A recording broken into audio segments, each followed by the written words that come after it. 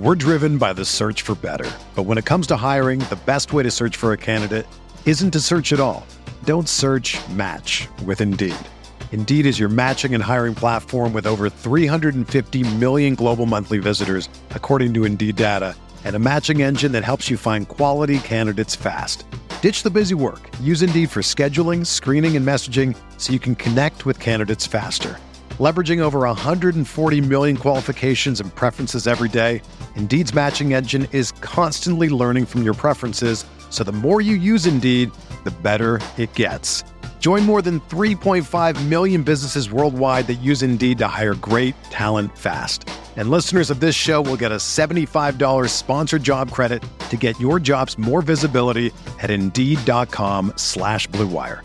Just go to Indeed.com/Blue Wire right now and support our show by saying that you heard about Indeed on this podcast. That's Indeed.com/Blue Wire. Terms and conditions apply. Need to hire? You need Indeed.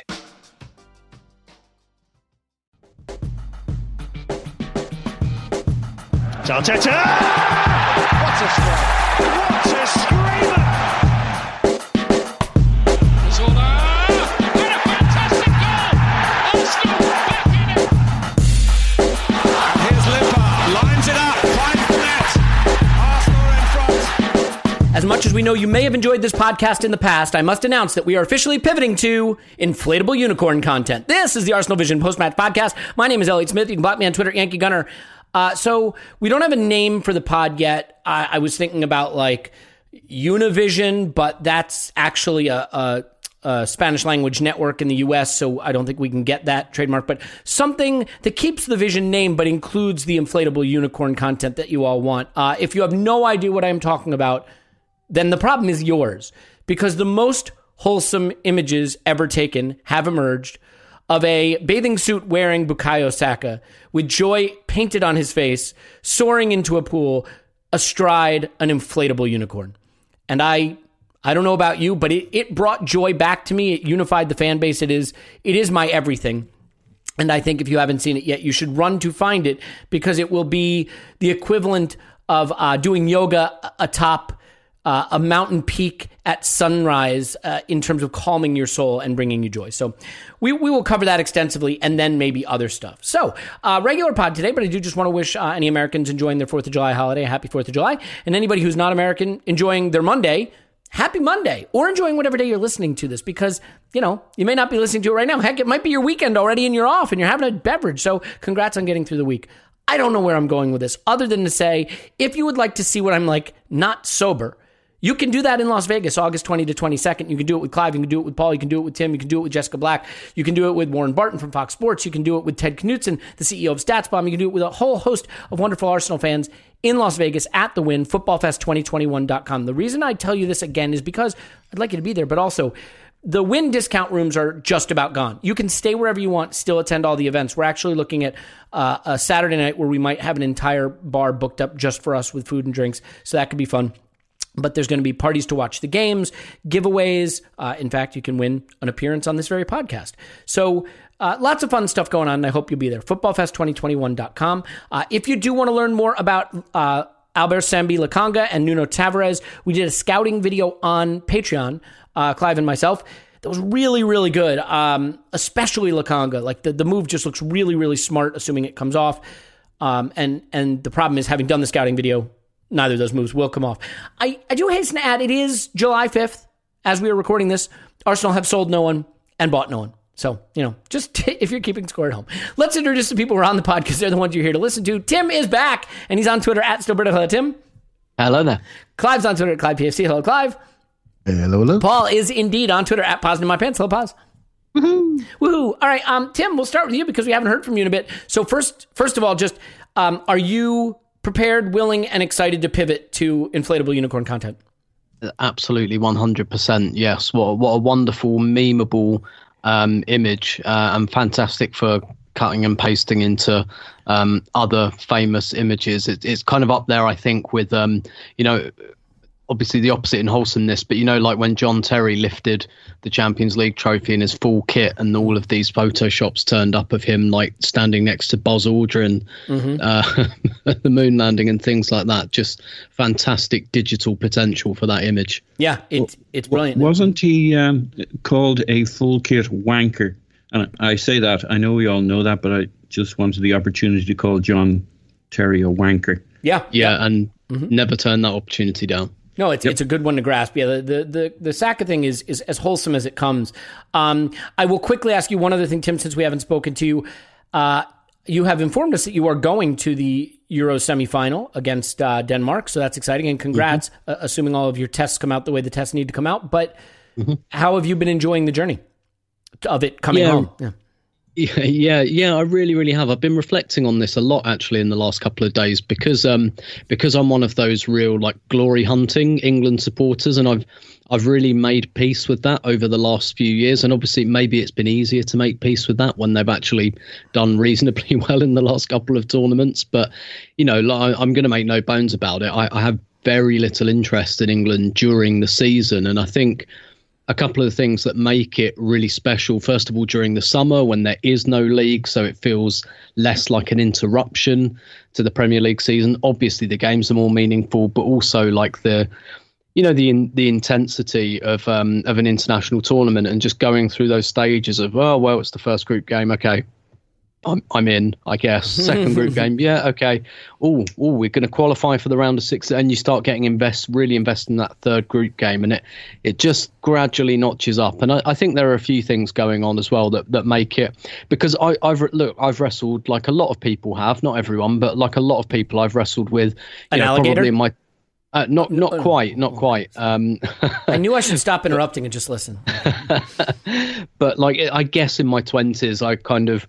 As I was coming to terms with my liberal conscience, and I started having those thoughts like, what does supporting England actually mean in this day and age? And I kind of put that to one side, and I was like, it's sport, and sport's fun. Like, I don't need to think about, I don't need to think about that stuff, and does everyone else torture themselves with that stuff? But then, you grow up with an England team with lots of players you really don't like in it, and it is difficult to switch that off. It's easier to switch it off in the summer, but it's difficult to switch that off. But that's not really an issue with this England team, or indeed this England manager, who I think the consensus is a thoroughly decent man, and in a very real way, I think he has united people behind this England team, and he's got the players as well. And I just, it's not a coincidence that Southgate's very big on kind of empathy and just being decent, and then you see that in the players, but you actually see that it has a value on the pitch as well, and I don't think those things are coincidental at all. And England are threatening to become a half decent tournament team, because I think Southgate gets tournaments in a way which is no room for the fancy stuff. You've got to be a little bit attritional and play the margins. That's just how international tournament football works. And it's been really exciting. I'm really excited about Wednesday night as well. Yeah, I think it's been just a super fun tournament. As a neutral, I've been sort of rooting for England, but England now come up against the neutral favorites in a way because of the storyline with Denmark. So it'll be interesting to see those narratives collide. And I have to say, without wanting to get political, just to make the point that you touched on, I definitely think we all struggle to some extent with wanting to allow ourselves to feel a sense of patriotism in certain circumstances, while understanding there can be an ugly side to that when it becomes jingoism or nationalism. And so I think that's an important distinction to draw. This is a holiday in America where you see a lot of American flags flying. And for some reason, over the past few years, seeing American flags flying has almost become a thing that has become even divisive within our own country. And I think it is a reflection of the fact that it would be nice to be able to love your country without it having to be a nationalist or jingoist thing, and be able to support the things your country represent. Because I think about my children, right? I love my children. If they misbehave, I have to discipline them. I will try to educate them and make them better, because I want them to become better people. I think you can love a flawed place and a flawed culture and hope for it to constantly grow and improve and get better. But certainly, I think right now globally, a lot of us are struggling with those lines between what is healthy love for your place where you live and your land and your patriotism and what is jingoism and nationalism that turns a blind eye to the challenges your country faces. So again, without wanting to get too political, I think it is a really interesting thing you've touched on, because sometimes those moments of massive patriotic celebration can go a really good way. Like, I think football can take us there. It can go a pretty ugly way too, which unfortunately we've seen a bit too much of. Yeah, and it can kind of depend on your government. I mean, obviously, I'm not in the USA, but I'd imagine, the previous president maybe added to some of those feelings of divisiveness around, national symbols and things like this. He did love to hug a flag. Yeah, and I'm seeing it. Albeit from kind of afar geographically, but with Brazil at the moment, like Brazil are having another great Copa America. They look like they're going to win it. They won the last one. They're just winning every game at the moment.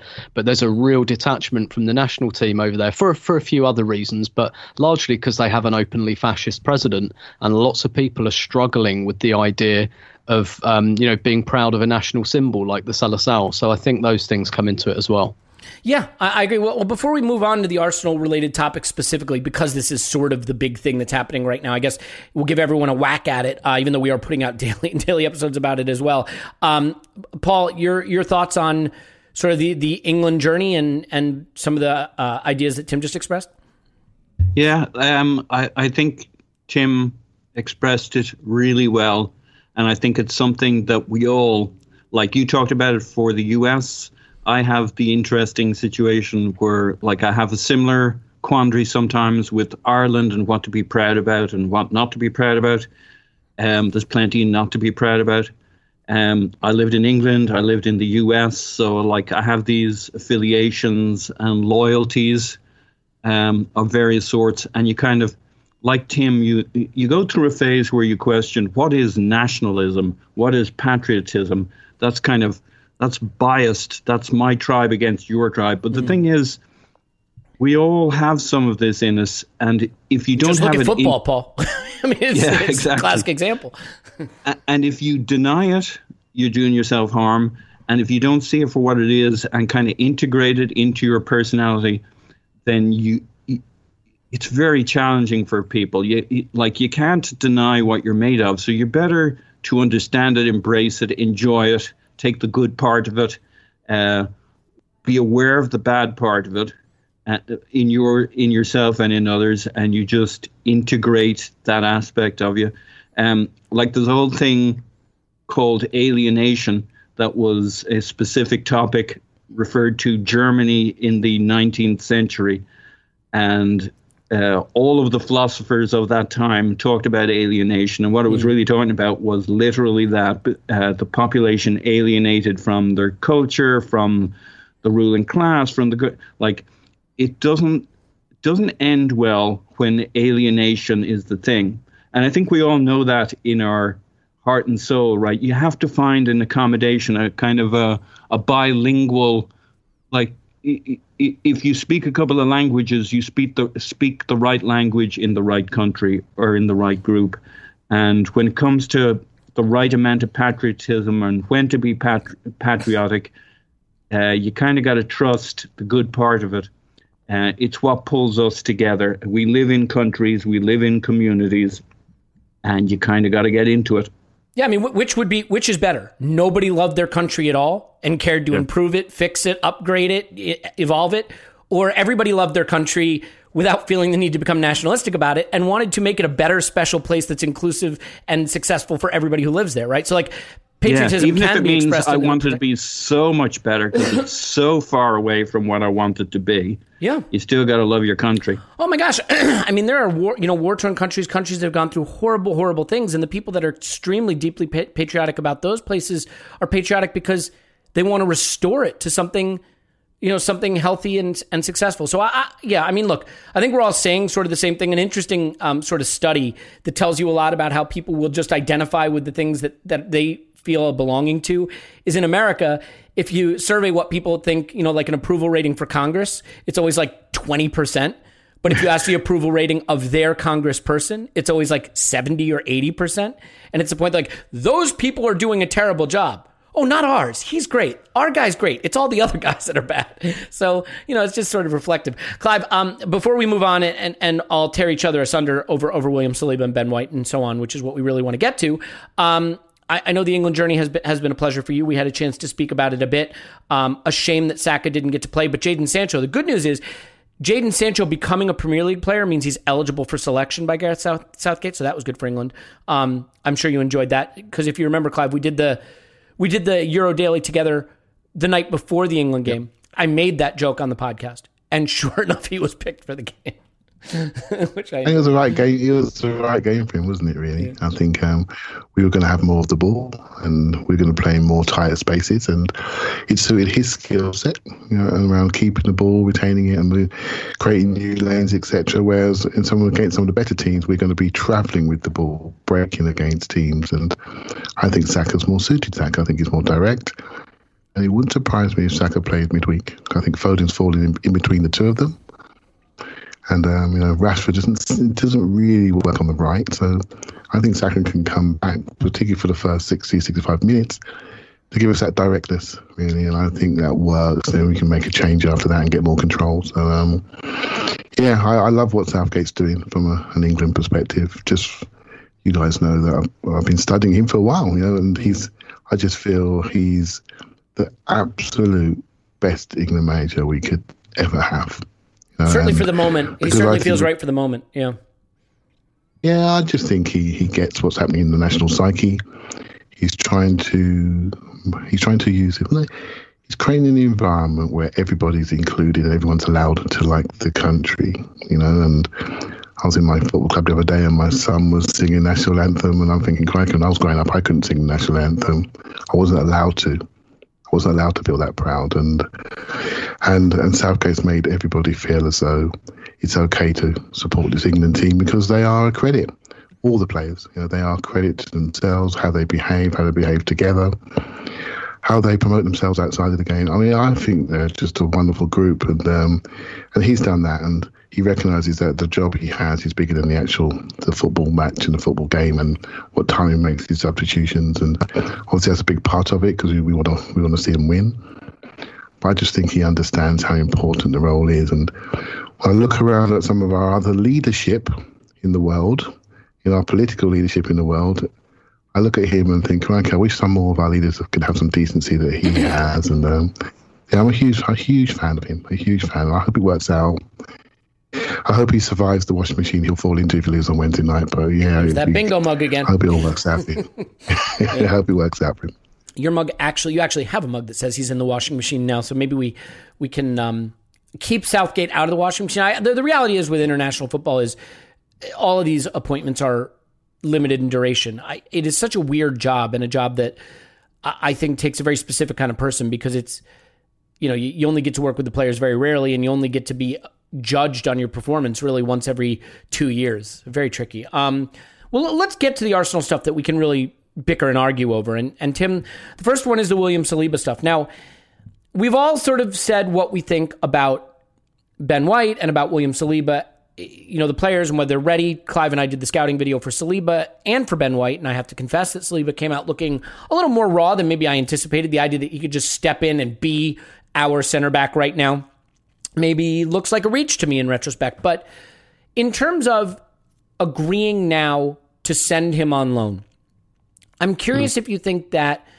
this is a smart early decision purely based on what's best for developing the talent, or if there are other factors at play that you think may be worth considering. I'm kind of prepared to take it on face value, and say it's probably a smart thing. It's weird, this kind of makes, in a way that I didn't perhaps not see but understand the sense in the whole kind of Ben White, William Saliba thing earlier on. I do kind of get this a bit more, because it just looks like that, and this might not be true, but it looks more like there's a firm plan. If we'd let him join for pre-season and then in early August or mid-August or September or something decide actually he's going to go on loan, this just seems a bit more firm and decisive, and actually it looks like if you're doing that, if you're sending him out on loan, that because they want him to play, They want him to continue playing. And I think some of the argument, I guess the pro Saliba argument was a bit mischaracterized, and people were kind of saying, oh my God, like, why do you think he can come in and play like 38 games? And it's like, well, I don't think that's what people are saying. I think what people are saying, why can't he be one of the 4 centre halves, rather than I think he should play every minute of every game and be the captain, etc., etc. But actually sending him on loan just looks like a much firmer decision, which I'm sure he'll appreciate as well, because it didn't always look like there was that kind of plan for him. And they're obviously interested in the idea of him playing. Now, whether that's because they want to develop him for Arsenal or whether that's because they want to fatten him up for sale, I don't know. I do kind of suspect the latter, just because it looks like he's going to Marseille. And for me, I think if they were real, and again, it depends on, I guess, on what the player wants, but really you'd be saying to the player, come on, you've had like 2 seasons in France now, like you've done that. You kind of need to go to the Premier League now. So I guess I'm curious about it just in the respect of him going back to Ligue 1.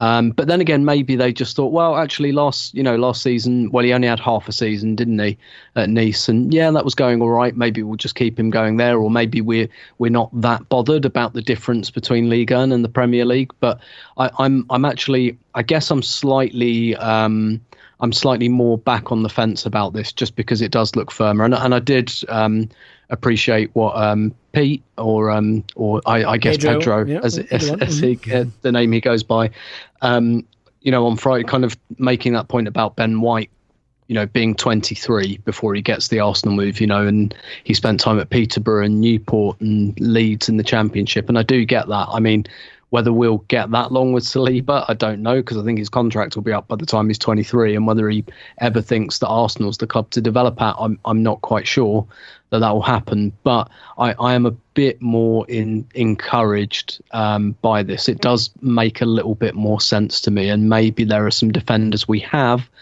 that in a year or two we can maybe make a bit more of a judgment on. And then, maybe next summer look at it and say, well, is Holding better than Saliba? Is Mari better than Saliba? And make, I guess, a more informed decision then. Yeah, a few things. I mean, first of all, what we paid for Saliba is irrelevant. What matters is how good a player Saliba is, because at this point, the fee is paid. It is what it is. There is no construction of this, in my view, where the fee doesn't look like an error. But that doesn't mean the signing has to be an error in terms of what the player can be. The problem for me is this looks ultimately like he will be sold. Now, look, there is a chance, and not a chance of thing I'm rooting for, that Arteta has a bad season, it doesn't work out, he doesn't stay at Arsenal, and the next guy comes in and says, I want Saliba to be my center back, so bring him back, we're going to use him. But the problem is, I think at the end of this next season, Saliba has 2 years left, which means it is time to sell or renew, really. You don't want him to get into that last year. And the problem with that is, why would William Saliba renew with Arsenal? Like, there's absolute, if Arteta's still there, it's just, there'd be no reason to do it. Even if Arteta's like, okay, you can play this season. You've had such an uncertain developmental path with Arsenal. The idea that you're going to renew your contract after 3 seasons, having never been used in a single minute of football by the club, you're not going to do that. So he's gone. He's not even going to get a preseason. Arteta won't get a look at him. He won't get to integrate with the players. He won't get to know anybody, be part of the team, be around the club. He will go. He will spend his entire season again in France. Really 3 seasons of basically no integration into England, into the team, into the club. And then he comes back at a re-sign or sell juncture. Of course, that's going to mean sell, unless there's a coaching change. And, in terms of whether Saliba will be great or not, that's not even my point. My point is, no, we messed this up. He's amazing. I don't know that. I just know that we paid a huge fee. We didn't really find a path to integrate him into the club, and it's probably going to end with a sale. And hopefully a sale that, does okay for us, and we can just move on and wash our hands of this. I mean, Paul, do you see another outcome being more likely? And I want to be clear about something. I'm not saying what I described is the only outcome possible. Of course not. I'm saying that's the outcome I think seems most likely based on all the available information. Do you see it differently based on the available information? Not really. I think your opinion is pretty reflective of mine. I just would have said it in a kinder, nicer way. Of course you would, because you're a kinder, nicer, gentler person. Yeah. Well, I don't know about that, but I like people to think I am. Look, I get that. Yeah. I don't know. It's not going that great on my side. look, I think another French loan, like a Premier League loan, would be great if he were up for it. I think another French, like Marseille, a couple of things about Marseille.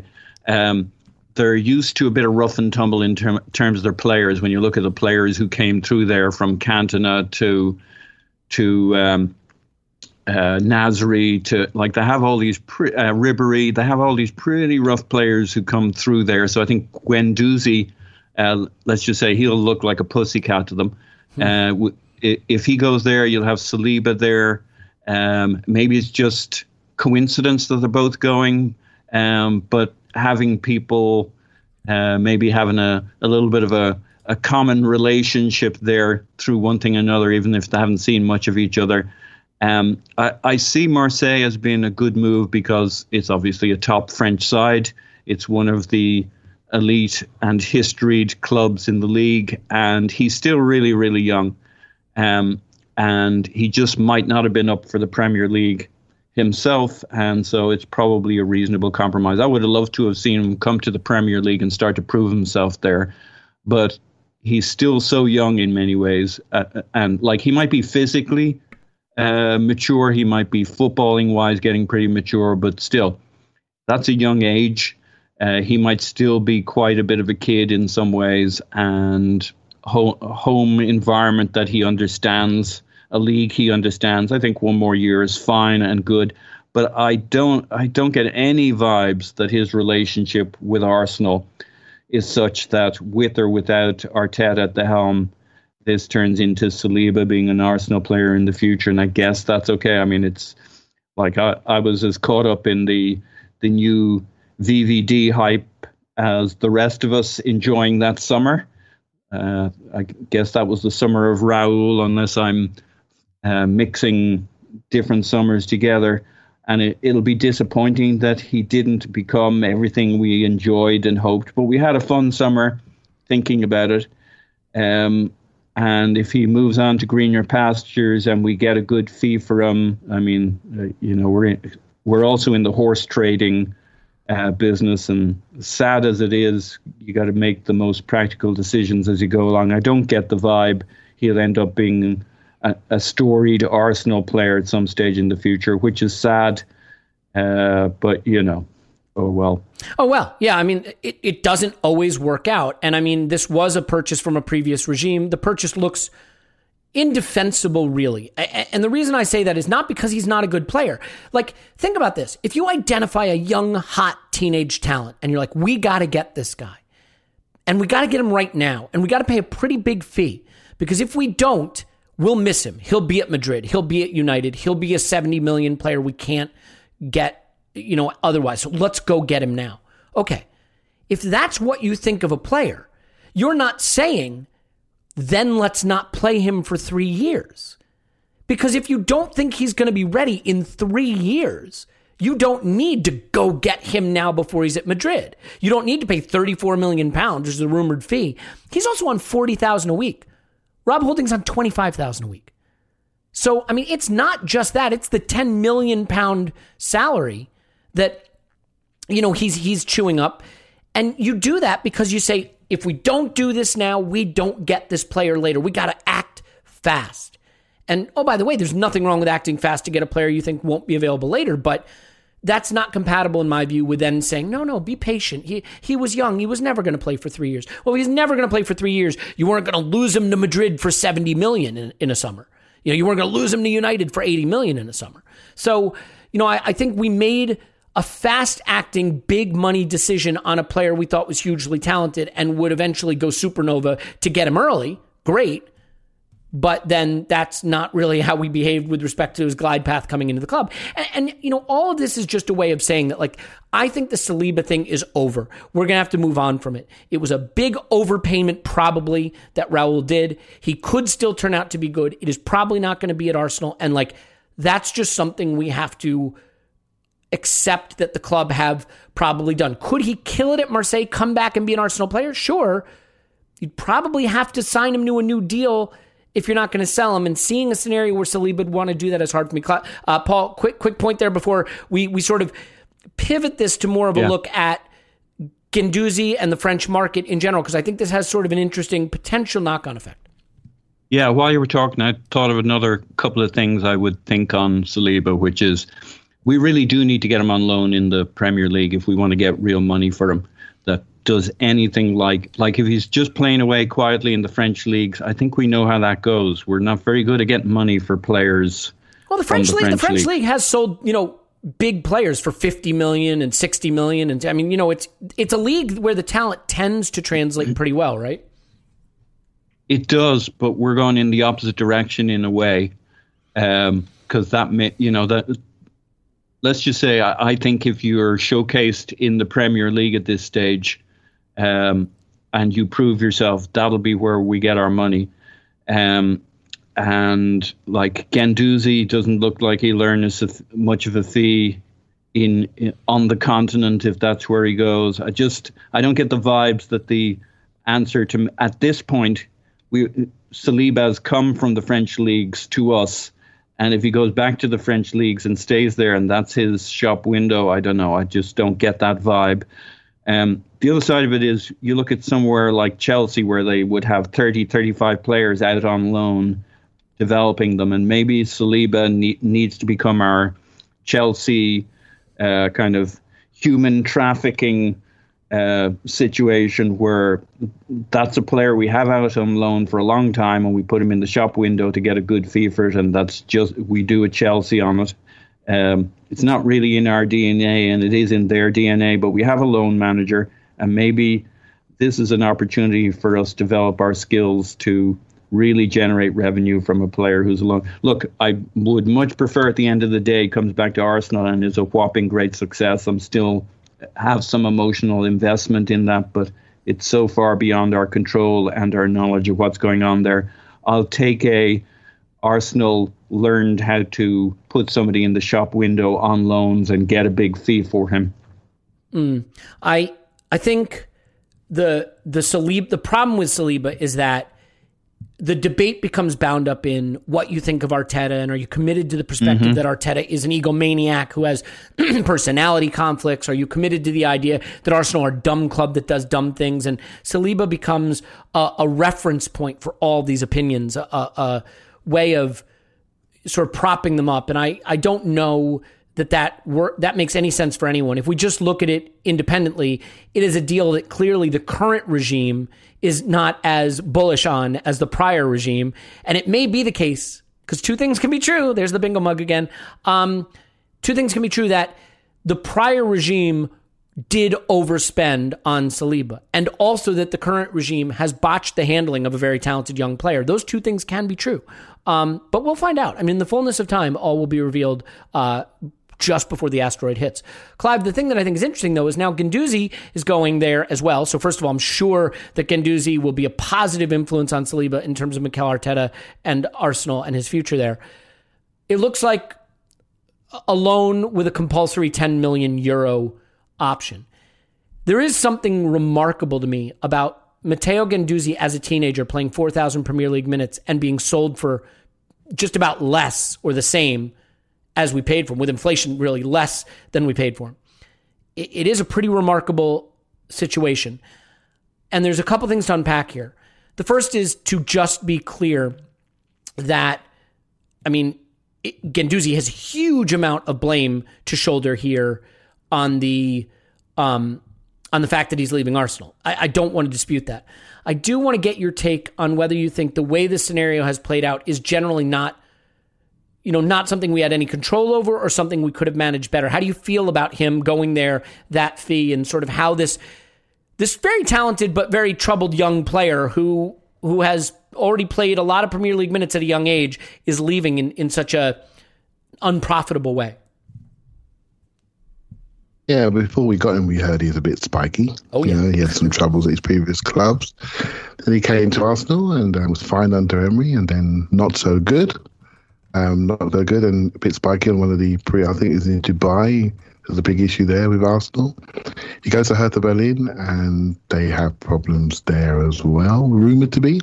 He does okay, but doesn't actually smash it. He basically, was on the bench towards the end of the season, got back in. So he basically, unlike those England players, he's not exactly a wonderful role model, right? So he's let himself down. He's just tanked his own value. And from playing side of things, I was speaking on Discord the other day.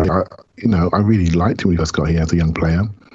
Really lots of personality, he didn't look shy at all. Really wanted to come here and do something. Not everyone does that. Not everyone feels good in the Arsenal shirt, and he really showed a lot of that. And they start to dissect his game and dissect, what he can't do. And I thought to myself, what, you're not, are you going to take us where we need to go? Do you score? Do you assist?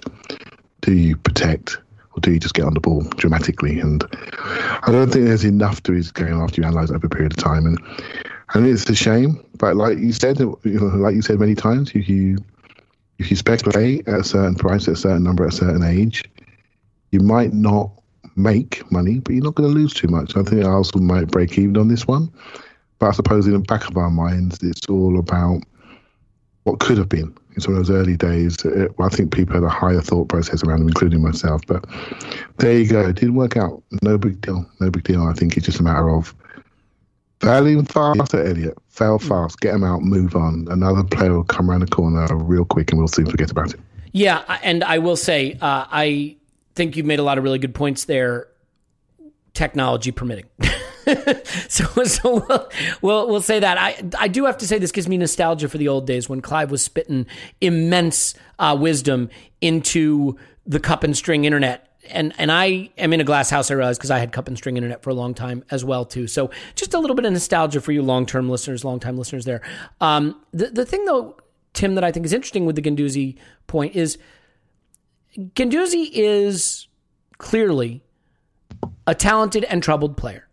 I think it is possible that there was no situation that Arsenal could. I'm not sure what the scenario would have been for Arsenal to protect the value of a player who seems to be really difficult to manage in this way. I still think Guendouzi could go on and have a big career, to wind up at a Champions League club to really, quote, make it. But it may be the case that he's someone who has to mature for that to happen, and letting him mature while he's sort of a toxic influence on our club is not necessarily something we want to do. But I want to sort of get your opinion on the Guendouzi thing, but also sort of take a slightly different perspective, which is simply when you look at Camavinga, an 18-year-old, huge, immense talent going to Manchester United at a pretty reasonable fee, if the rumors are true. And people saying, he should come to Arsenal. And you say, why would he come to Arsenal? Well, we can offer him minutes. We can offer him playing time. And to what extent have we maybe poisoned the well in France a bit with a big fee for Saliba and no path to playing, and really having made him less valuable in 3 seasons? And then Guendouzi, a player we gave immense time to, and then tanked his value. I mean, players' earning windows are short. Their careers are short. We haven't really done well by those players, even if, again, that's not the club's fault. But to what extent do you think the Guendouzi situation and the Saliba situation are bad for business in the French market? Yeah, I mean, quite possibly. I'd probably throw Lacazette in there as well. Interesting one. Like, not terrible, but hasn't got his place back, has he, in the French international team? Probably hasn't. His age dictates a lot of his value now, but I mean, he never really increased his value, did he? He was never really linked with moves away to bigger clubs, and overall, probably not a transfer that's worked brilliantly for him. However, it just depends on how much stock you put on, certain markets, as it were. Like, do people care that it's like that there have been a couple of young French talents who haven't made it, whereas there are some British talents who are currently making it, and a Brazilian talent who could well make it? How much stock happens in those things? I think the interesting thing for me with Guendouzi, I mean, really a lot of his value is tanked on loan. I think if he'd have torn it up at Hertha Berlin, I think his value would have been fine. I think people tolerate attitude when it comes to if you've got undoubted quality, and I think that's one of the issues for Guendouzi, that he just didn't do that. Like, there were reports of him falling out with the manager, but not quite to the same extent as we've seen in his career before. However, I think one of the really interesting things, and Clive kind of touched on it there, I think people don't know what to make of him as a player. And I think this is happening now, with this kind of, I mean, not recent, but this move to midfield threes. everyone loves the defensive midfielder. People love the destroyer because they do something quite obvious. People look at the love like N'Golo Kante gets, and I think he's more than a midfield destroyer, but that's what people identify with him because it's really obvious, and everyone loves, the quote unquote DM. Everyone loves a number 10 when they turn it on because they contribute to the attack. It's that middle pin. Those players, when you look around, those players are really quite underappreciated. You look at players like Frej for Manchester United and Kovacic at Chelsea, and even probably before this season, Gundogan. And the only reason Gundogan maybe came out of that a bit is because he started scoring lots of goals. And so I do think there's something about those kind of middle pins in a midfield three that people don't know what to make of. And the thing with Guendouzi is, I think he looks really, really good. A lot of that is just down to his level of confidence for a player his age. But I couldn't put a value on what he actually brings, if that makes sense. Like, good progressive passer, confident taking the ball off centre-backs and things like that. But, how much is that really worth in the grand scheme of things? It's worth quite a bit to coaches, I think, but I'm just not sure those are the players that break banks. Again, like Chelsea play Kovacic there, and Kovacic is perfectly fine, serviceable player, but I'm not sure anyone spends big money on that player, to be honest. Yeah, but would Wijnaldum fit in the category too? Like, there's a yeah. He's had a very specialised job at Liverpool, and what's really interesting, I spoke with Phil about this actually on one of the Euro 2020 dailies. He has a completely different role for Netherlands, where he's every inch like an attacking number 10 type. But for Liverpool, he has had a very specific, pick up clearances and keep teams under pressure kind of job role. Maybe that's and it. Many people wondered what it is he does that's so great that he always gets picked. He's just like out there doing stuff. Yeah, exactly. I wonder if these are, they're quite coaches players, but I do also wonder if there's just quite a lot of players that can probably do that because of the lack of specificity. Here's the thing that I think is so weird, though. Guendouzi played 2,150 minutes at 19 years old for Arsenal in the Premier League in central midfield, and people are like, oh, he's got these flaws. And I'm like, of course he does. He's 19. Like, realize when you're evaluating Bukayo Saka, let's be clear, he hasn't done anything yet that makes him a £100 million player. He hasn't scored 10 Premier League goals. He hasn't provided 10 Premier League assists. What he's done is he's shown at 18 a level of skill and quality and end product that, as we project to what he could be, screams superstar. And I just feel like the thing that's weird about Guendouzi is I was always told, he goes down too easily, or sometimes he dawdles on the ball. And I'm like, well, again, much like with Saka, we're looking at a very talented ball progressor with a big frame who can step past a defender and is pretty intercepty at 18 in the Premier League, and we're projecting what he could be. But with Guendouzi, there was a lot more desire, I think, to focus on the things that weren't good about his game, which I think is a little weird at that age, because that's not usually how we evaluate talent at that age. The issue with his attitude, yeah, absolutely. I want to bring in here, I'll just finish this one point. The issue with his attitude is simply this. I am looking at this to say, is this a Guendouzi problem or does it become an Arsenal problem? So, for example, if Guendouzi is just a jerk and he's toxic and we couldn't have him around and he's not good enough to keep him around as toxic as he is, that's one thing. What happens if Martinelli starts to get a little chirpy this season, a little impatient for playing time?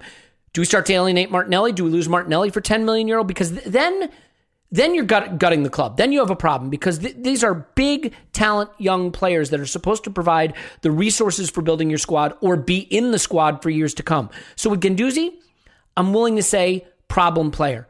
I just now want to keep an eye out and say, is there a pattern here that we start to worry about of how we handle talented young people who maybe, attitude-wise aren't always the perfect school child, so to speak. Clive, you want to come back in? Yeah, so it's interesting you picked on Martinelli. So just say Martinelli just get chirpy. Do you think we're going to sell him for 10 million quid?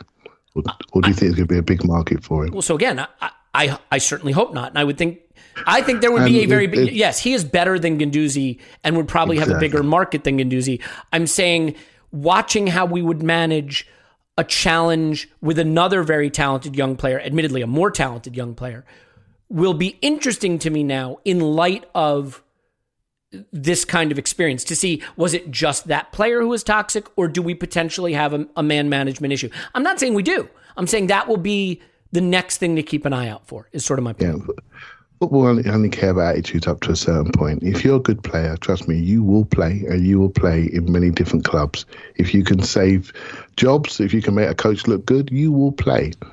And the reason why Guendouzi is not getting the market value that we thought he did have is that he has limits to his game which do not allow him to get, in my opinion, to really excel and reach a high ceiling. And a lot of that is based in his ability to move, in his movement and the pace by which he does move. He may need to go to a different league, maybe Italy, for example, or some of the Spanish leagues where it's a little bit more you drop away and we can play here from this place. In an up and down league, I think he struggles a bit. I think he will. And Wijnaldum's a great example. Wijnaldum's made a career based on his movement. And he can move and go all day. That means you can play him deep, you can play him high, you can play him in a three. It doesn't matter. His movement and his dynamism allows you to do different things with him. With Guendouzi, I remember you're the first one to say maybe he can play as a 10. What you're really saying was, could we hide him up there? Yeah, no, that's exactly what I was saying. Yeah, I mean, he's got a good eye for a pass. He can't run. Exactly, he can't run. There you go. You've nailed it. And so that's it. Positional discipline is weak. The ability to step past people and not fall on the ball is indifferent. And so, his assist rate is not great. He doesn't really score. Can't really shoot. Not very good in the air. Once you break it all down, he just becomes a really nice young player that needs to go to the next step. And when you start talking about him as an adult, then you realise actually the market tells you exactly who you are, and this is who he is right now. And he's got the work to do. His attitude, for me, that's just allowed him to go on loan, and he's messed up his opportunity at Arsenal. But if he was a good player, trust me, Arsenal will sweep it. I'd say two things to that about the market. We're prisoners to the market in this one respect. Selling inside the Premier League, you can get bumper fees, but you better have a real good player to sell. Selling outside the Premier League, all the clubs are skint. No one's going to pay a Premier League wage. And so, 10 million euro is a big fee for a mid-table team in other leagues. Like the Mavropanos fee looks like chump change to us, but for Stuttgart, it's one of their bigger wages and one of their bigger fees, right? So you're prisoner to that. The other thing I'll say about Guendouzi that's interesting is I think Guendouzi came on the scene and looked amazing right away. I actually think it's the best he played. I think since then he's gotten worse, and that's his fault. So, yeah, I mean, I think if he had developed at the trajectory he looked like he was on when he first arrived, I think he'd have a very special player. But he didn't, in my view. I think he actually kind of went backwards, which is probably a mindset thing, a testament to the fact that maybe he hasn't been putting the work in and hasn't been the serious professional he needs to be. And I want to be clear about my whole keeping an eye out for how we manage these situations in the future. I'm not drawing a conclusion about how we'll manage them.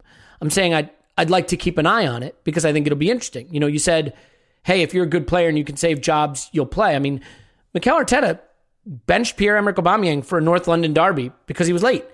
And not the first time, I imagine. Now, there are a lot of people that think that was absolutely the right move. There are a lot of people that think that was unnecessarily pedantic or, officious. But, it worked. It all seemed to work out. Everything's good.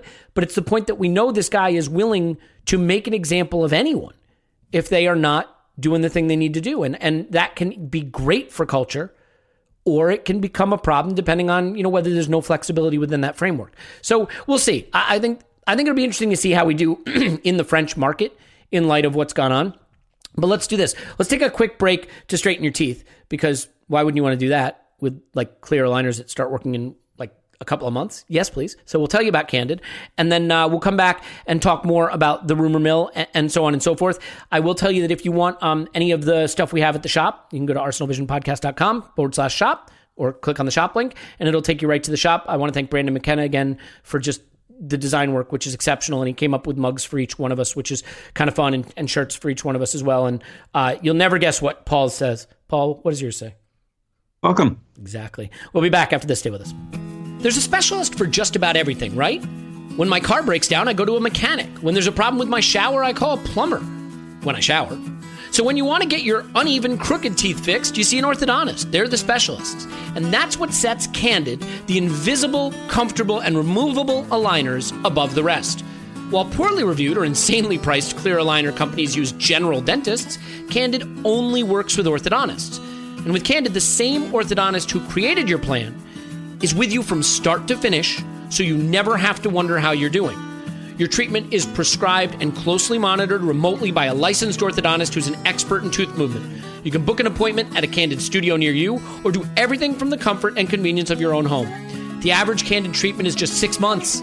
You'll start seeing results way before that, and it costs thousands less than traditional braces. And with your aligner treatment, you'll even get Candid's teeth whitening free. Candid can help you get the straighter, brighter smile you've always wanted. Right now, you can save $75 on your Candid starter kit when you get started from home. Go to candidco.com/vision and use code VISION. That's candidco.com/vision, code VISION. candidco.com/vision, code VISION. Take advantage of this limited time offer to save. Okay, we're back, picking out the bits and pieces from the rumor mill, from the transfer market, from what's going on. Tim, just real quick, bingo again. Do you have the fear yet? Preseason getting ready to start. Nobody in, nobody out. I mean, some people out, to be fair, but still feeling okay. Still plenty of time. Yeah.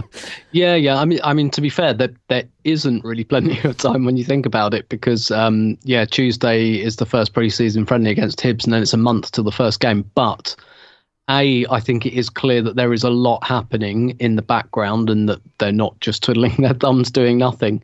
And B, usually at moments like this, you kind of look around and say, well, what else has been done? But the other reason I'm quite calm about it is just because I was under no illusion that we were going to be able to sell players very, very quickly at all. It was always going to be a slog because of the market. It usually is anyway. Like there is never a good market for the players that you don't want. But this summer, more than ever, there is not a good market for that. That's just it's just a fact of wage inflation in the Premier League. When you're a club like Arsenal and you buy players, you get them on big salaries. If they don't work out, you can't shift. It's really hard to shift them. So I was never under any illusion that it would be that much different. But it does sound like I think in the next fortnight or so, quite a few things will drop. I think a lot of these windows, especially where Arsenal shop, are dependent on dominoes falling with slightly bigger moves, right? So you still have Kane and Grealish and Haaland and Camavinga and Sancho, all these, the sort of big dominoes. In Camavinga's case, I guess, big reputationally. The Sancho domino has fallen. Some of these other ones may be going to. And I think once that starts to happen, that frees up cash and frees up needs and players can move. I mean, could that mean, we find a home for Lacazette, or there's a midfielder that becomes surplus to requirements? I think you want Arsenal to be a good balance of planned and opportunistic. The Ozil signing is the classic opportunistic signing. We ran that window right to the deadline, and it probably would have looked like a catastrophic window, and Ozil becomes available at the end, and it winds up being a celebration. So there's a lot that can still happen. I wonder, is your concern level elevated at all on the central midfielder front, though? Because a party partner has sort of been bandied about as the most important thing we need to do. It still looks like Xhaka will leave, I would think. And the only really strong link right now, weird as it sounds, is Locatelli. And I just cannot get my head around the idea that he's going to go anywhere but Juventus. So do you worry, is it paper talk? Are Arsenal being led down the primrose path by a player and not being savvy to realize it's not going to happen? Could it happen? I mean, what do you think about the central midfield position we need to fill and where Locatelli fits into that plan? Yeah, sure. With Locatelli, I mean, like you, I'd be surprised if it happened, but also I think Arsenal should very much have their hat in that ring, and should make themselves a contender, at least. But with the overall midfield picture, I mean, it looks like Lokonga looks to me like one of those dominoes that's going to fall. And don't get me wrong, I don't think Lokonga is the Xhaka replacement per se. Maybe they think he will be in the long term. But yeah, that kind of quote unquote big midfield signing isn't quite there yet, and we've heard some stuff about Neves as well, and that seems to have died down. I'm not worried about it yet because, again, I am certain there is stuff going on in the background there, and they're working through probably a bit of a list in terms of targets, and these things just turn around so quickly. Like, I know we get all the information about all the transfers, but We only get the information when we get the information, if that makes sense. It doesn't mean we get the information on the first day they're happening. Like on, I don't know, June the 1st, nobody knew that Ben White was a potential target for Arsenal until we knew. And that's actually been going on for a little while.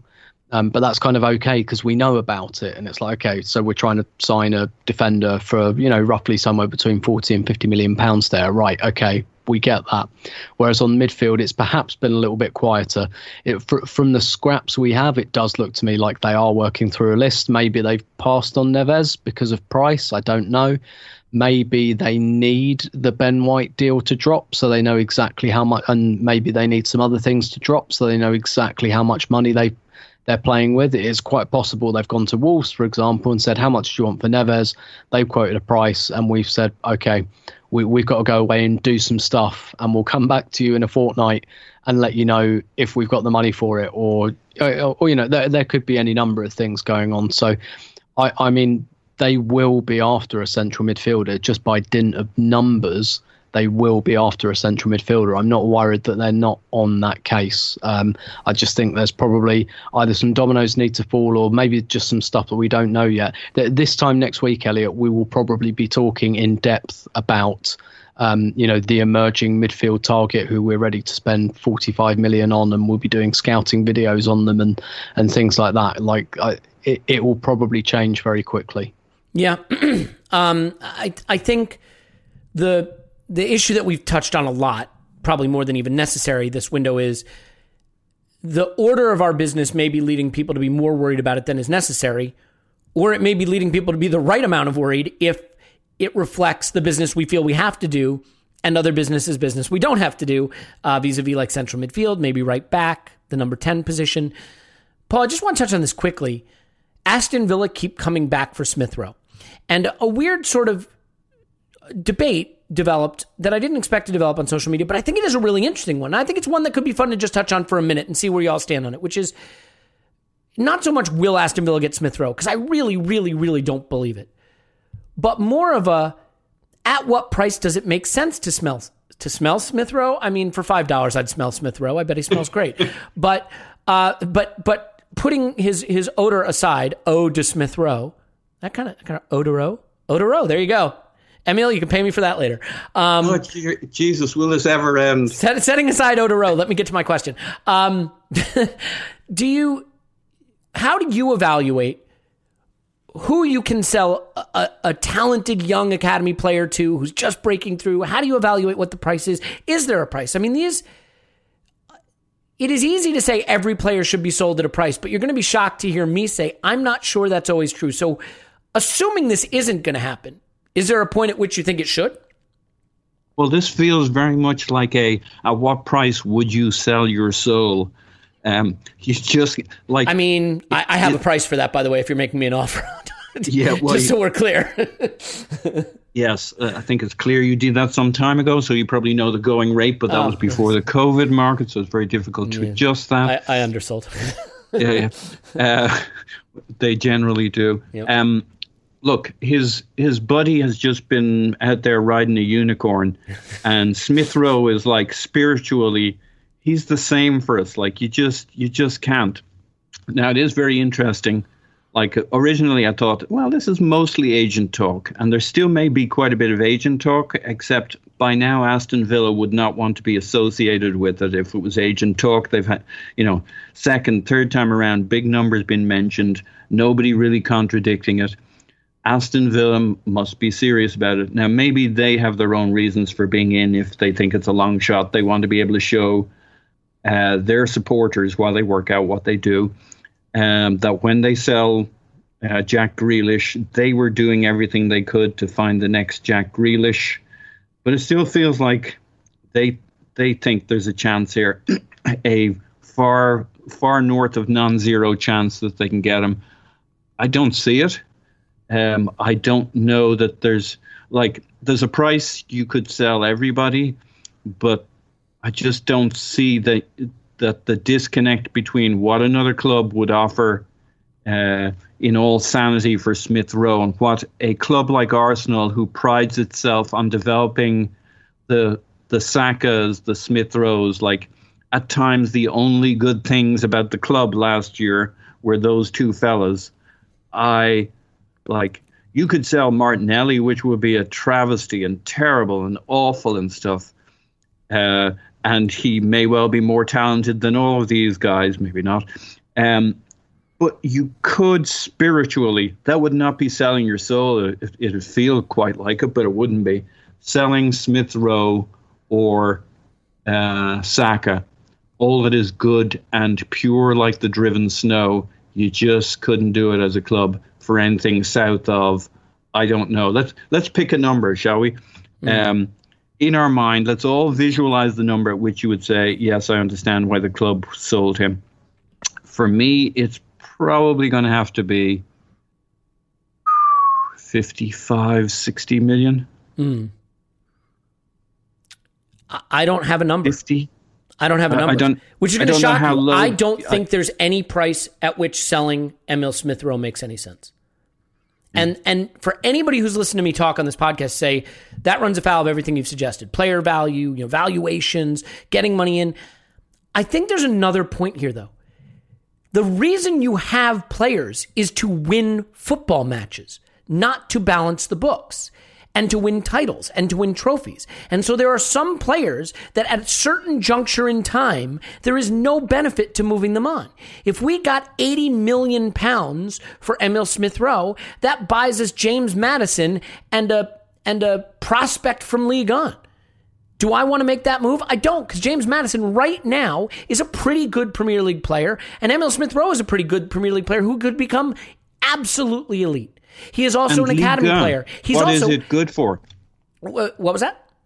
Ligue 1. Was it good for? What is it good for? Well, apparently to us, absolutely nothing. Say it again. Yeah. But if you think about this for a second, here's the other point. Your academy kids are on reasonable wages. I mean, Saka's wage right now is like $10,000 a week. Now, we're going to up that. But even if you have to up Smith Rowe to $60,000 a week, and then you replace him with James Maddison, Maddison at £60 million is going to want $140 a week. So your academy kids, A, are more likely to stay loyal and stay with you. Just look at Balogun, who stayed when there was no really clear reason why he needed to. Your academy kids are more likely to, have an investment in your project, to be someone you're not paying over the odds for because you didn't pay a monster fee to get them, and they're still developing. His ceiling is still growing. So my point with Smith Rowe is, let this guy be the anchor of the project we are building. Anyone we replace him with is either going to be much more expensive as a wage, later in their development, most likely, not at the level we think he could reach. There's just no point in doing it. Same with Saka, same with Martinelli. Once you have affordable young bones of a squad, let it marinate, let it develop. And so to me, and then there's another point, and this is more of a culture point, and I realize this one's less important, but if Manchester City come offer you £100 million for Emil Smith Rowe and he wants to go at some point, you lose the control of the situation. Arsenal Football Club cannot be selling very valuable, very needed academy talent to Aston Villa. We can't have Aston Villa coming and taking our young, talented, future star 10 off of us and making him part of their project. That can't happen. Clive, so I wonder, it sounds silly. Someone had said, would you swap Grealish for Smith Rowe? It's a slightly different thing, right? Because you're basically saying, one for one, you get the finished product right now versus the growth. But I'm not sure I would, for all the reasons I just stated. So maybe I'm out of my mind here. I just don't think Arsenal Football Club can have their prized academy talent being plucked away by Aston Villa and become a part of their project. That's not good for where we want to go. Yeah, you won't find a disagreement here. I think we all agree violently. I think what annoys it's me. Better than the opposite. Yeah. What annoys me about this whole thing is if they come in with a bid of 30 million, and okay, it's paper talk, right? It's not short to believe, and they're coming back with another bid of 32.5. For me, the second bid. I need to get into a truck and drive it through the front door, right? Because it's just that's the bit that annoys me. That's the bit that makes me think your perception of us is not very, very strong. So and your perception of this player's quality is not very strong because you'd have to triple it for me to get interested. Seriously, I think Sometimes you operate your club in a certain way. It is incredibly difficult to find two talents within a year of each other like Saka and Smith Rowe, and to be so potentially good and in your first team. It doesn't happen every minute. And you don't give that away because it sends a message that's just not where it should be. We're looking at other players like Nelson and Nketiah. Obviously, Nketiah came a little bit later in his life, but Nelson potentially reached a plateau. And you think to yourself, you know what, I can see that they need to play. They're at a stage, they're at an age, they need to play, they need to feel part of something. Maybe the same for Maitland-Niles as well. So I'm not against selling these guys, but this guy, we haven't seen the best of yet. He's had a very sort of injury-riddled career, and he's had a good loan. He's come back in, been really, really influential. And his true influence and what he can do for Arsenal is down the road. So you hold it, you send the other team on their way. It may mean a change in how we build that number 10. Because I was thinking there's 2, maybe 3 signings. There's a centre-back. I did think we need a centre-back. The centre midfielder, first 11 pick, and maybe a number 10. Tim managed to convince me we may have to stick on the right back. I would have liked a right back as well, but you know what? Looking at it, you think to yourself, are we going to sell another 2 of the 3 right backs? I don't think so. So we may have to stick there. But maybe we look at the number 10 position and say, you know what? Between Willock and Smith Rowe, we're gonna go with it. We're gonna rotate that. We're gonna have different types of 10. We're gonna have the Ramsey shaped 10 who does an 8-10 and runs past the centre forward in Willock, and have a wide diamond, wide triangle 10 that goes horizontally across the pitch and creates overloads and bangs shots from the half spaces. And then Smith Rowe, and that may work. You know, you could say, well, how are you going to get 4th with 2 kids of that kind? And maybe that's a good valid point. But I would rather fail that way than see a kid leave or something happen that made that kid want to leave, because I think he's got a real star future. I think like doing things that are good for the club aren't always just about doing things that are economically sensible, because the goal isn't profit. The goal is victory. And there are a lot of ways to get to victory. And so like people might think, well, you're hypocritical because you want us to move on Willock, not you, me.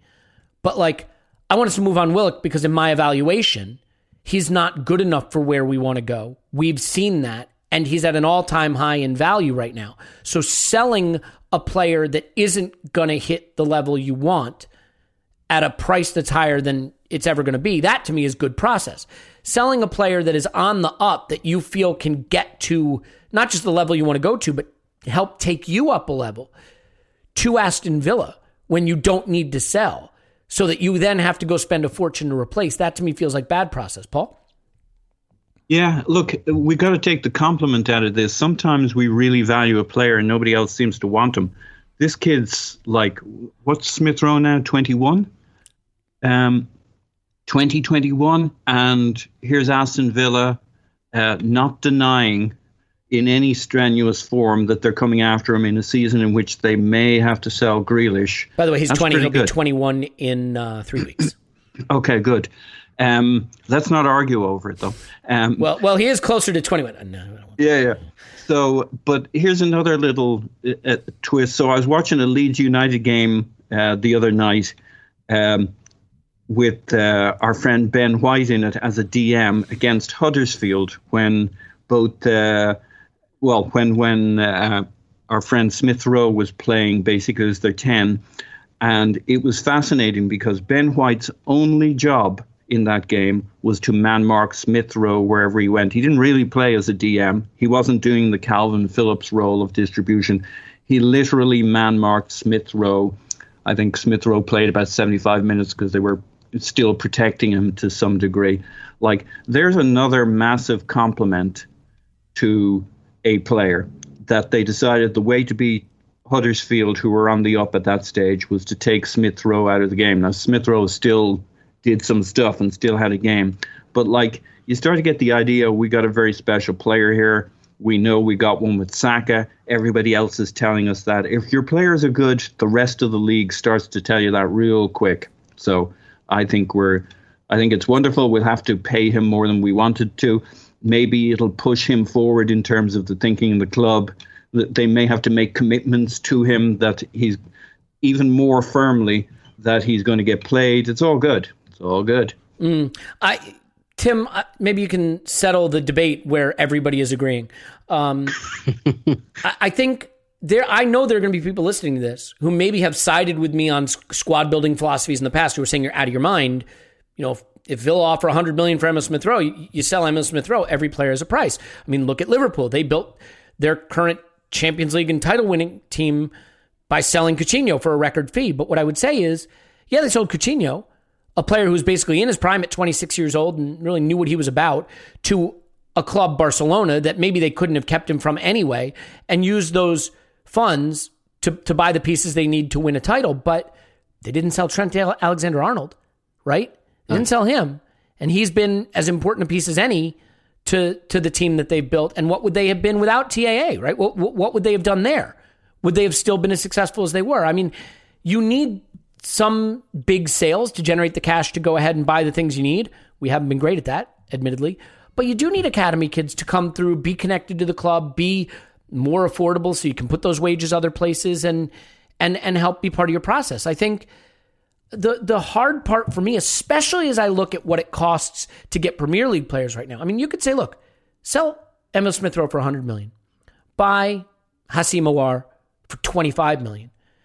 And then you got £75 million to go off and buy a right back and buy a central midfielder, and your project is done. And there is a sound argument to that. But I still think when you have Smith Rowe, Saka, Martinelli, you know, the bones of a future successful team that's all in its teens or exiting its teens on reasonable wages, really strongly connected to the club and ready to be part of your future. And you've started to pad that out with other really exciting young players who have tied down their future, like Tierney and stuff. The goal isn't to start over with the young components. The goal is to start to move out the Xhakas, the Aubameyangs, you know, the David Luizes, and the Hector Bellerin's, and replace those positions. So I just feel like you're almost moving sideways when you start talking about shifting Smith Rowe. But maybe I am wrong. I mean, maybe, you know, if Villa came, I think part of the problem, and then I will let you talk, sorry, is it's not $100 million. They're offering 30-something million, and people are saying, well, what if it gets to 50? Well, 50 still is just shy of a James Maddison. And to me, that swap at this point in our process doesn't make any sense. So I guess I would amend it, Tim, to say, sure, if they want to give us $120 million, yeah, you can build a whole squad with that. But this player at these kind of prices, all you're doing is starting over, really. Yeah, absolutely.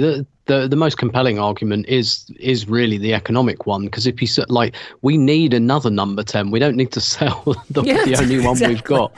So if we sell Smith Rowe for 50 million, how much does it cost to replace him and to buy the other like number 10 creative player we need? That's why 100 million is the only price I'd even start to think about it. Even leaving aside the stuff that you mentioned there and the fact that it's Villa. I think what's really interesting here, though, is what I'm more interested here. Well, so I'm interested in why are Villa doing this and what are they getting out of it? Because they can't think that 32.5 million is going to get this player. Like, what are they? Is it just something with the agent? Because who this is working really well for is Smith Rowe and his agent, which is fine, by the way, because the more you come into these discussions and it's, well, you unequivocally turned down 32.5 million. So you're showing us how much you deem the value of the player in the transfer market. So his wages have to correlate with that. And if you're saying you won't do business at like 40, 50 million, that puts a premium on him in terms of salary. And his agent should do that. That's his job. But also, I think the other thing that's interesting here that potentially complicates the Smith Rowe contract talks, because this doesn't sound to me like it's been as smooth as everyone has said that it would be. And because the other thing that might complicate the talks about this, okay, so we're going to buy another number 10, right? But what caliber of number 10? Are we buying James Maddison, who might at this point start ahead of Smith Rowe, or are we buying, someone to back Smith Rowe up? Are we buying someone to complement him? Like, there will be a lot in there at the moment. And again, the player and his agent should be asking these questions about fit, because it's one thing for Smith Rowe to come in and play every game in the team that finished 8th. We don't want to be the team that finished 8th anymore. We want to be the team that finishes, at least in the top 4.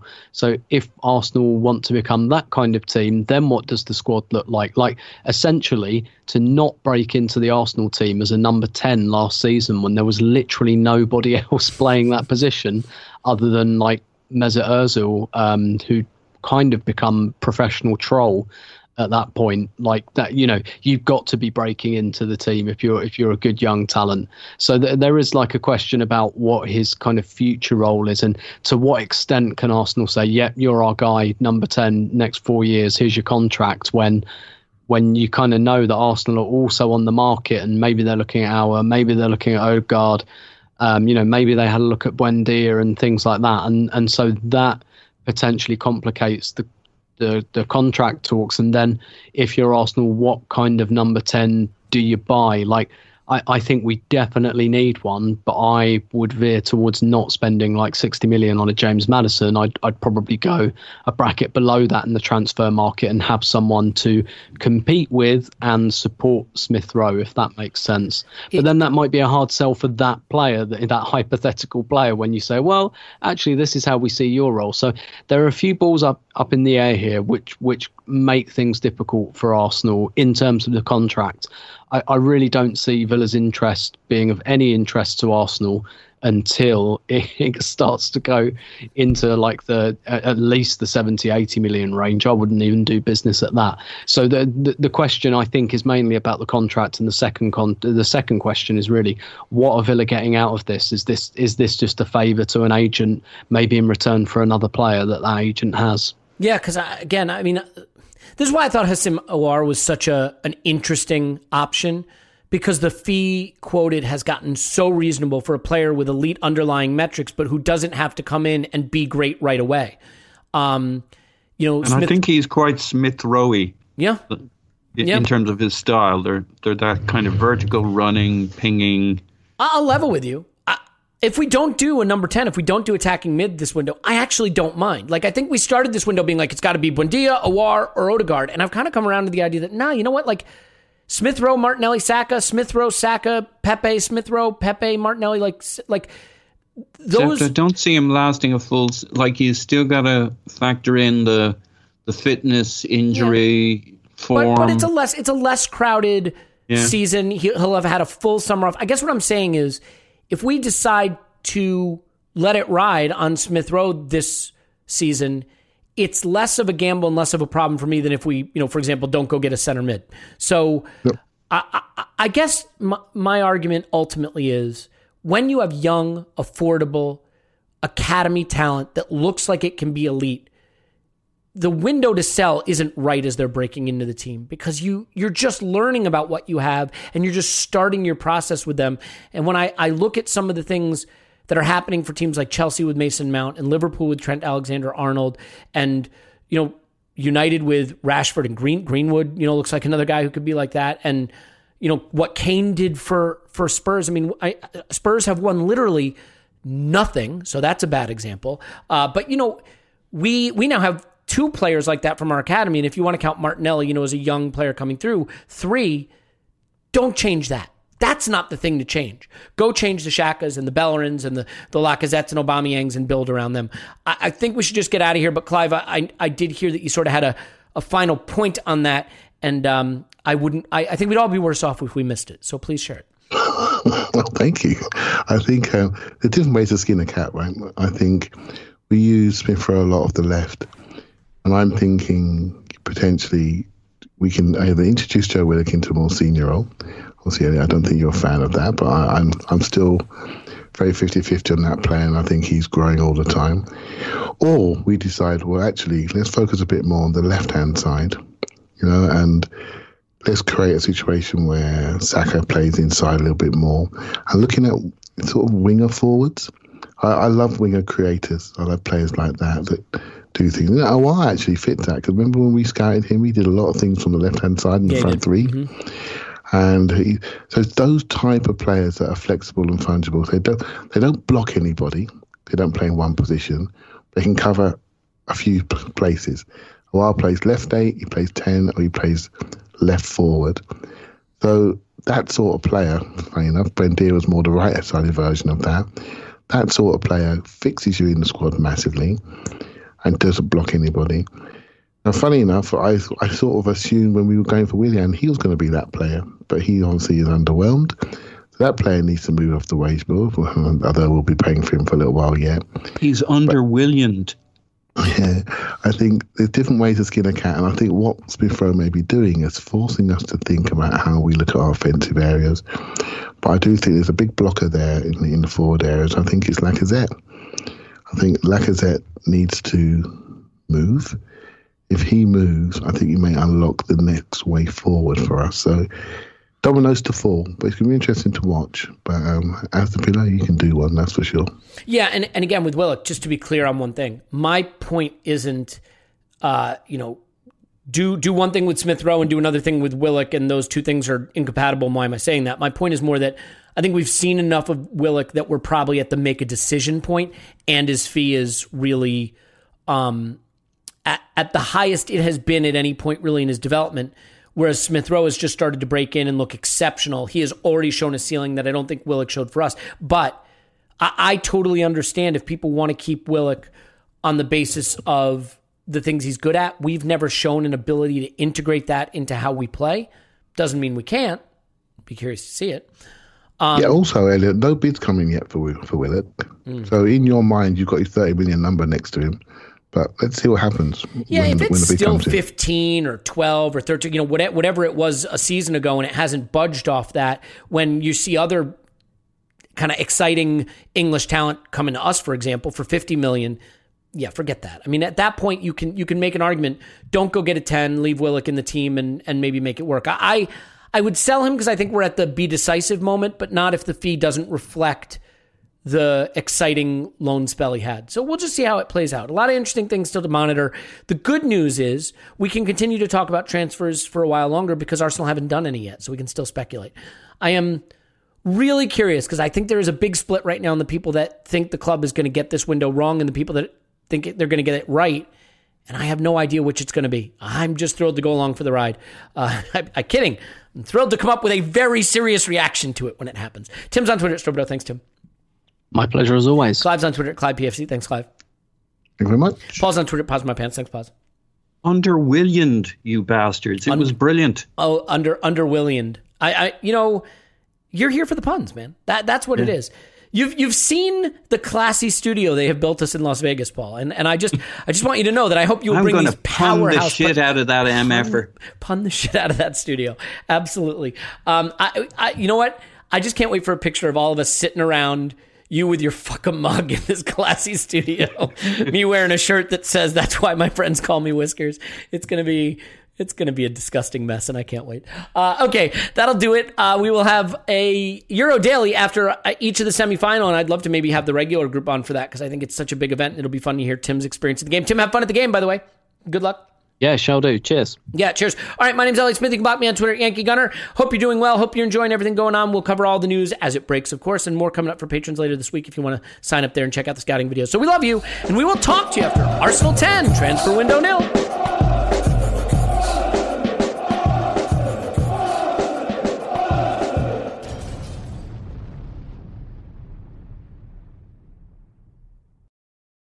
Everyone is talking about magnesium. It's all you hear about. But why? What do we know about magnesium? Well, magnesium is the number one mineral that 75% of Americans are deficient in.